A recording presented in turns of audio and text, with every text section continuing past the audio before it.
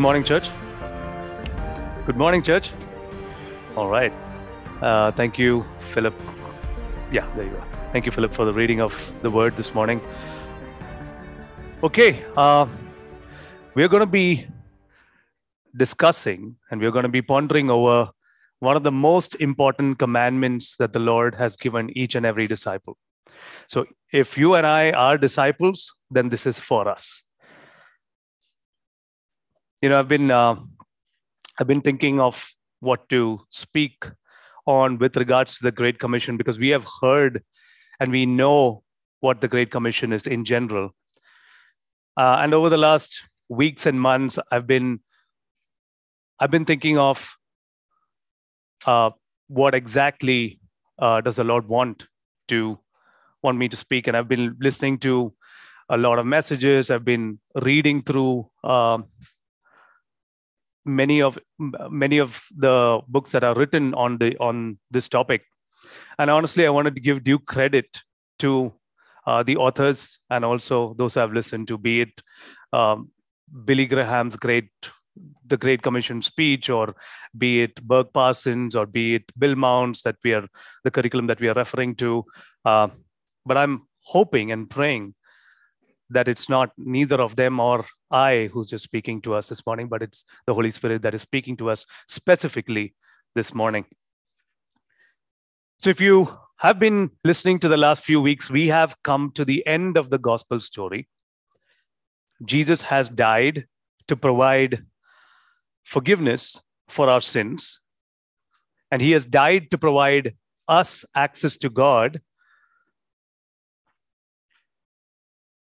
And he has been raised from the dead to show us that he has victory even over death. Now, this context is really important because it is within this context of Jesus' death and resurrection that the disciples go north of Galilee to wait to see Jesus. It is important to remember this context when we look at the Great Commission, because sometimes what happens is we become really detached from this context and look at the Great Commission just as those 4 verses. The God who is going to give this Great Commission is Jesus, who died, who was raised again. And with all that wonder and amazement and glory, the disciples are now going to north of Galilee, and they're going to meet Jesus. And the crux of the Great Commission is in Matthew 28, verse 16 to 20, where we read, "Now the 11 disciples went to Galilee." And I would request you all to look at your Bibles if you have, because that's where we learn the most. So in Matthew 28, verse 16 to 20, we read, "Now the 11 disciples went to Galilee, to the mountain to which Jesus had directed them. And when they saw him, they worshipped him, but some doubted." Which means some were hesitant. Maybe they didn't know how to respond to Jesus. And now Jesus comes to them and said, "All authority in heaven and on earth has been given to me. So go therefore and make disciples of all nations, baptizing them in the name of the Father and of the Son and of the Holy Spirit, teaching them to observe all that I have commanded you.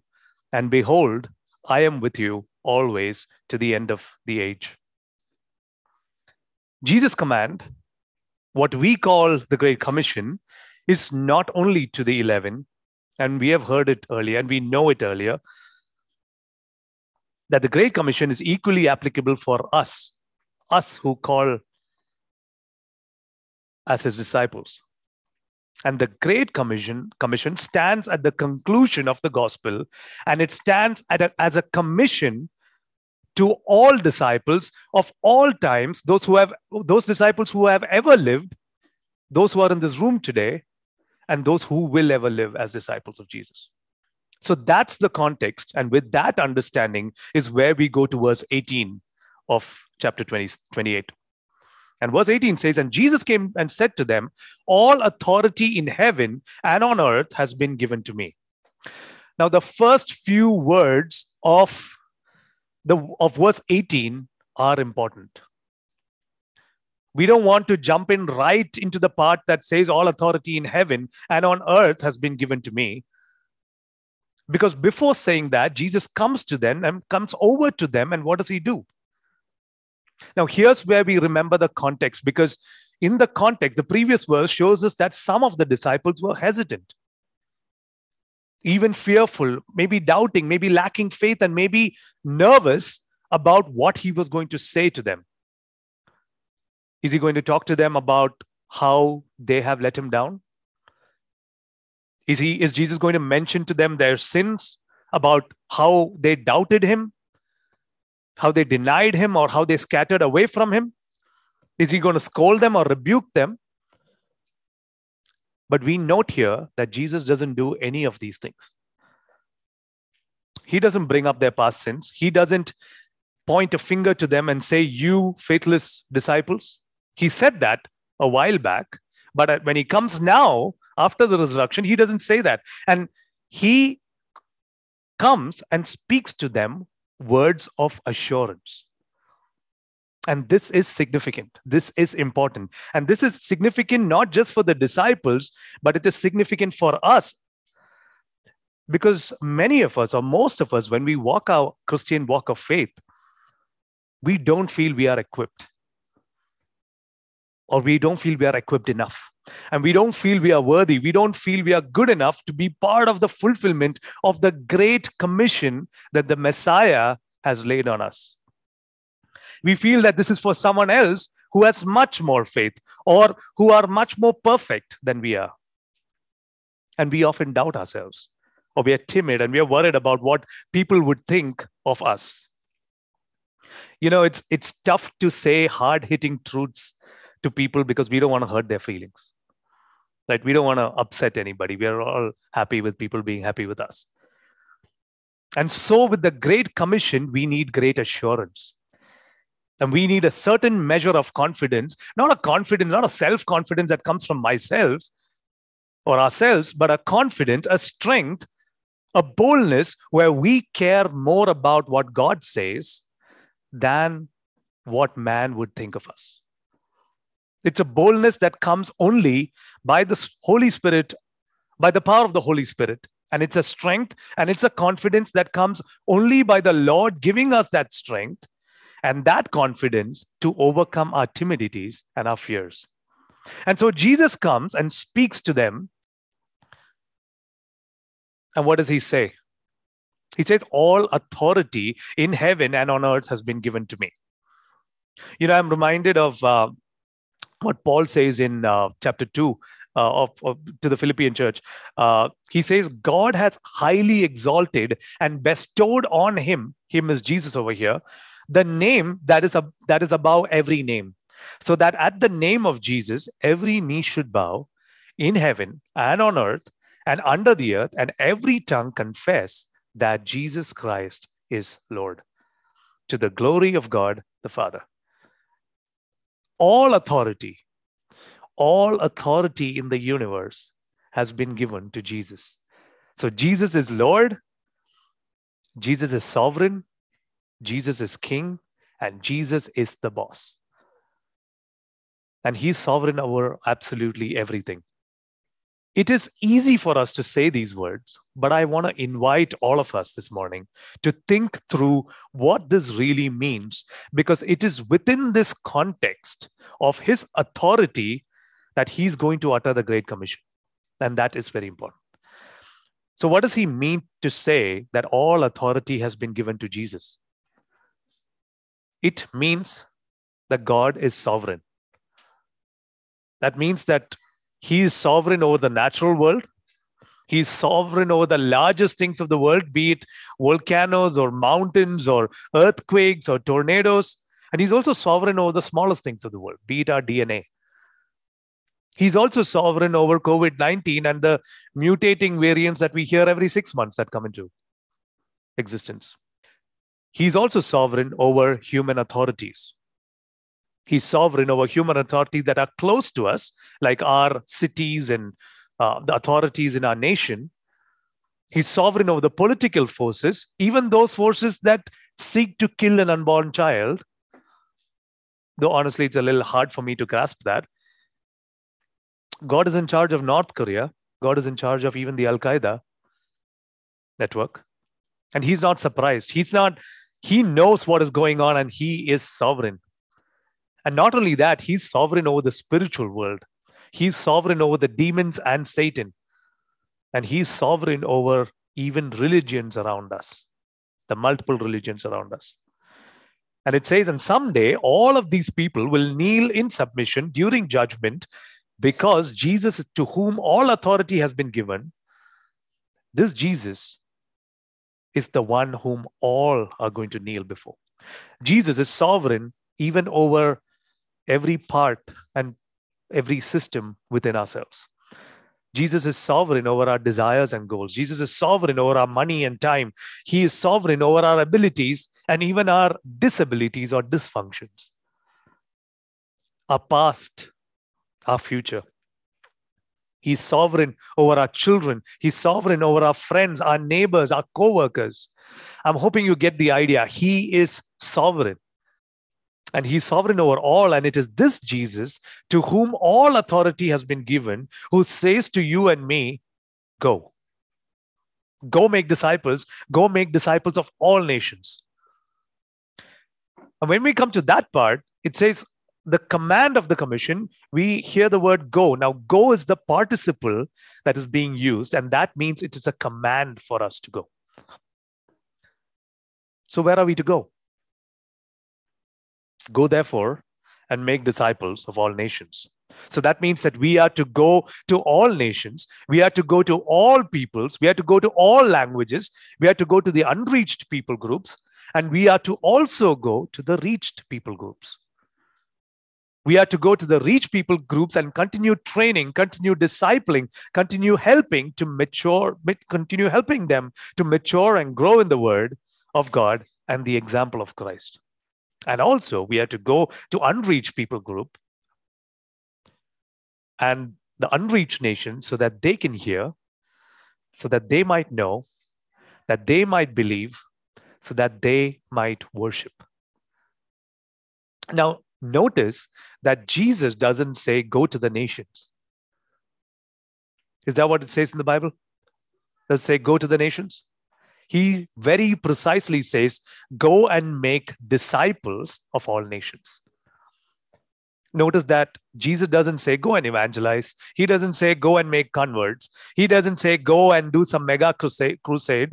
And he doesn't even say, go and give a gospel tract. He says, go and make disciples. Now, let's be careful here. We need to be careful because evangelism, making converts, sharing a gospel tract, or even holding crusades, all these are part and parcel of making disciples. But the mistake that many people make, the mistake that many Christians, many churches, and many even mission organizations have made, that across many years, that without looking at what exactly the Great Commission fully entails, they have come to the conclusion that the Great Commission is only about evangelism, or it's only about making converts. Now, here is the hard reality. We have gone and evangelized, or a missions agency has gone and evangelized and made converts, but we or they have not fulfilled the Great Commission entirely.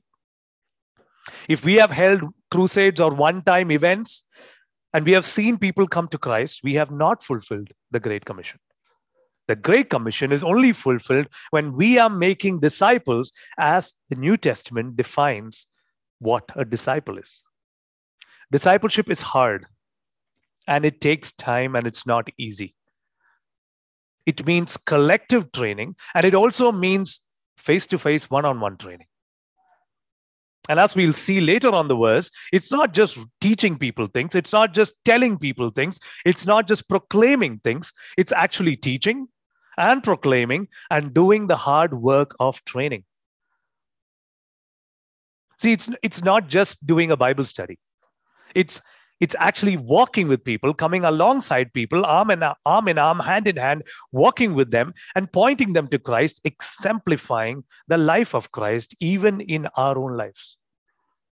And as Paul said, follow me as I follow Christ. So what does this really mean? Let me give you a few examples. See, sometimes it is whether we are dealing with, a demanding boss, or we are helping our teenager to practice practical steps in their faith. Or it is even sometimes encouraging somebody who's going through anxiety. We live with them, or we live among them. We'll show what it means to love the Lord and follow the Lord, what it is to bear fruit in the Lord, what it is to walk in a manner worthy of the gospel, what it is to forgive, what it is not to grow bitter against another Christian. All these, as we do this, and as we do this here, or as we do this there, or wherever we do this, wherever we are called to go and do, we fulfill the Great Commission by making disciples through proclaiming, through teaching, through training, through discipleship, through mentoring, and showing them paths to what it means to know God, to love God, and to follow his ways. This is what Jesus did, didn't he? What did he do? He made disciples. He took common, ordinary people like you and me. He took them and trained them. He lived on earth doing multiple things, and the disciples followed him, learned his ways, they listened to his commands, and they saw how he interacted with people. And so this is to be the work of the Great Commission. Make disciples. But you know what? It's sad to say that in the world today, that we have done a bad job or a poor job in making disciples. People think that if they just get certain doctrines right, or if they can just affirm certain doctrines, or if they can just get members to attend meetings, then they have made disciples, or we have made disciples. It's important to point out that coming to church, attending meetings, learning right doctrine is all, in fact, all ways of how each and every faithful member of the church is in part fulfilling the Great Commission. Because when we come together to worship, when we come together to study the Word of God, when we get on our knees to pray, when we teach our children things of God and pray with them in the things of God, then what are we doing? We are fulfilling the Great Commission. So as we go and make disciples, making disciples within our homes, in our church, and as we ourselves are striving disciples to learn the Word of God and things of God in the example of Christ, and as we go to the nations and make disciples, we are called to take our lives, take our money, take our time, take our energies, and give ourselves to this most important commandment that Christ has given us, to make disciples. And while we need to remember to go or send people to the nations, to unreached people groups, we also need to consider that the nations are around us, especially in a metropolitan city like Bangalore. You know, some of us spend time, I know I've spent time in various stages of our life wondering about the will of God. It is pretty simple. It is the will of God that we go out and make disciples. And in whose strength do we go and make disciples? Notice that in verse 19, it starts with go therefore, and the word therefore means there is something that happened prior to that, right? What happens prior to that? It is because all authority has been given to Jesus that he can tell us not only what we ought to do, but what we must do. So we don't need to seek permission per se, but we have been given permission, and we have not only been given permission, we have been given authority to do this. Now, I know that talking about the Great Commission sets off red flags in some of us. The Great Commission applies to each and every one of us who calls ourselves disciples or who's a believer. And there is no one exempt from that. For some of us, God's call in our life will be such that we will go because we are to be making disciples of all nations. But the Great Commission equally applies to those of us who stay, because our nation is among all the other nations, or a part of all the other nations. So whether we go or stay, the Great Commission is equally the same. We are to make disciples. either blooming where we are planted or uprooting ourselves and planting ourselves somewhere else. So the Great Commission stands at this conclusion, at this culmination of the gospel story, and it is within this context of Jesus' supreme authority and power that he calls us, each one of us, to go and make disciples. The question is, how do we go and do that? How do we go and make disciples? And fortunately, Jesus continues and tells us that how we make disciples. And it's at least a two-step process. Please look at your Bibles. Part and parcel for a disciple to be made, Jesus first says, is baptism. Look at what he says in verse 19. Baptizing them in the name of the Father and of the Son and of the Holy Spirit. So number one, we make disciples by baptizing them in the name of the Father and of the Son and of the Holy Spirit. And we begin to obey the Great Commission when we are involved in evangelism and when we are involved with people becoming disciples of Jesus Christ. And as we baptize new disciples in the name of the Triune God, what are they doing? They are proclaiming by their words and actions and lives that they have become disciples. The placement of baptism, as we see in this verse, is very important. The placement of baptism, as we see here, is that baptism is not a graduating rite of a disciple. It is one of those initiating rites.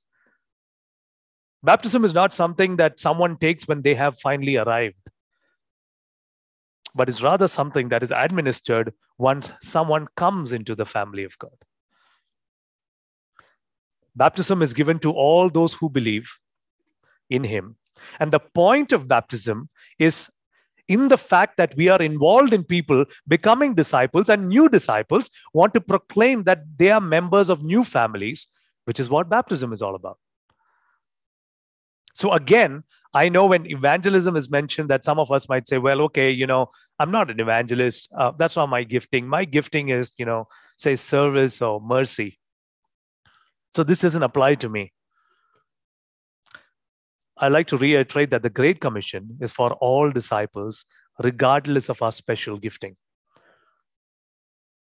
And if your gifting is service, or if your gifting is mercy, what better venue for sharing God's love to a disciple, someone within the context of showing mercy and serving that person? Now we come to the second part. Teaching is the second subordinate clause to the Great Commission. And teaching is part and parcel to what it is to make a disciple or make disciples. Now, every Christian is involved in teaching one another. Every Christian is involved in teaching within the home and sometimes within the church, be it a cell group, be it Sunday school, or even one-to-one mentoring or discipling. And notice that the word used, or notice that Jesus uses the word teaching. He doesn't say, you should go out and give your testimony out. Although that could be a very helpful thing to do, and even important as we teach and we share the gospel, but our testimony in itself is not the gospel. We are called to teach, not even just to give stories or fill our Bible studies after reading a passage, and we say, how do we feel about this passage? We are called to instruct. We are called to help people understand, and that means that each of us needs to understand what it is to study and study well so that we are equipped with the Word of God. Not to impress people with fancy words, not to show anybody that I'm extra intelligent or you're extra intelligent, but to understand it so well so that we can boil it down in simple ways so that people can understand it so well and grasp what we are teaching. We do that with our children, right? Suddenly there is this question on Trinity and we try to break it down and we give our own illustrations. So we do it. We do that with our friends sometimes. And we should do that with one another, just as Christ did it with his disciples. He didn't use big languages, big words. But notice that Jesus says that not just to teach them, but he also tells them what to teach. What does he say? Teaching them to observe all that I've commanded you. Now, many people, when they quote the Great Commission, typically they will come to this part and sometimes leave out a certain portion of it. Let me see if you'll notice it. Teaching them all that I've commanded you. Did I say what is exactly written? What did I miss? That's right. Teaching them to observe all that I've commanded you. Now, that word is very significant, and it actually changes the whole meaning of that sentence. One is about just teaching, and the other one is about teaching and applying. That word observe in many translations would, or in other translations would say obey or even to keep. Now, in teaching the nations to observe something, we are teaching them to obey. We are teaching them to keep these, to carry out these things in all of life. We are not teaching this so that they may have big heads, but we are teaching this so that they may have big hearts and lives fully living out their doctrine and all that has been taught to them. We are not just teaching them how to give lip service, but we are teaching them how to live these things out in all of life. And so the word of God is clear on this matter. We are to teach the people of God to keep and to observe. A disciple is not just someone who believes, but a disciple is someone who believes into the faith, and that true faith leads to a life of faithfulness and following Lord Jesus Christ fully. And then that verse says, teach them to observe all that I have commanded you. Or in other words, it means teaching them to observe everything I have given to you or everything I have taught you. Now, what does that mean to us? It means that we are called to go forth and to teach, and not just to teach some aspects of the New Testament or even some aspects of the Old Testament or even just the Gospels. But we are to go and teach the nations to observe all that Christ has commanded in all of Scripture. That's why, preaching the whole counsel of God is so absolutely important. Jesus says, these are things that I have commanded, not things that I've suggested, not options for you to figure it out. So what did Jesus teach and what did he command? Well, he commanded not only what's recorded in the book of Matthew, he commanded not just what is recorded in the Gospels, but what's recorded in all of Scripture, because he is the fulfillment of all Scripture. Remember the part that says he didn't come to abolish the law, but he came to fulfill the law. So this means that we would go and walk in his footsteps, shining as a light to the world, going and teaching all that he has commanded, teaching people to observe it, to keep it, so that they will pass it on to their children. The problem that has happened for many decades is that many people have gone out and taught certain elements of Scripture, or they have maybe sometimes simply gone out and shared just the gospel. And in doing so, if they have not taught all that Christ commanded, if they are not taught the whole entirety of the Scripture, then what happens is these people go away later on, having only tasted certain elements of the truth. But we are called to give them the entirety of the Word of God. Now, this is indeed a great and high calling for all of us, but it also helps us recognize the all-rounded nature of the Great Commission.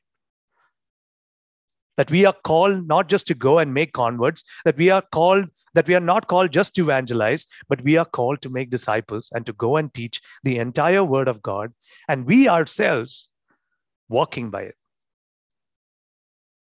In other words, the Great Commission is equally concerned with evangelism and sanctification.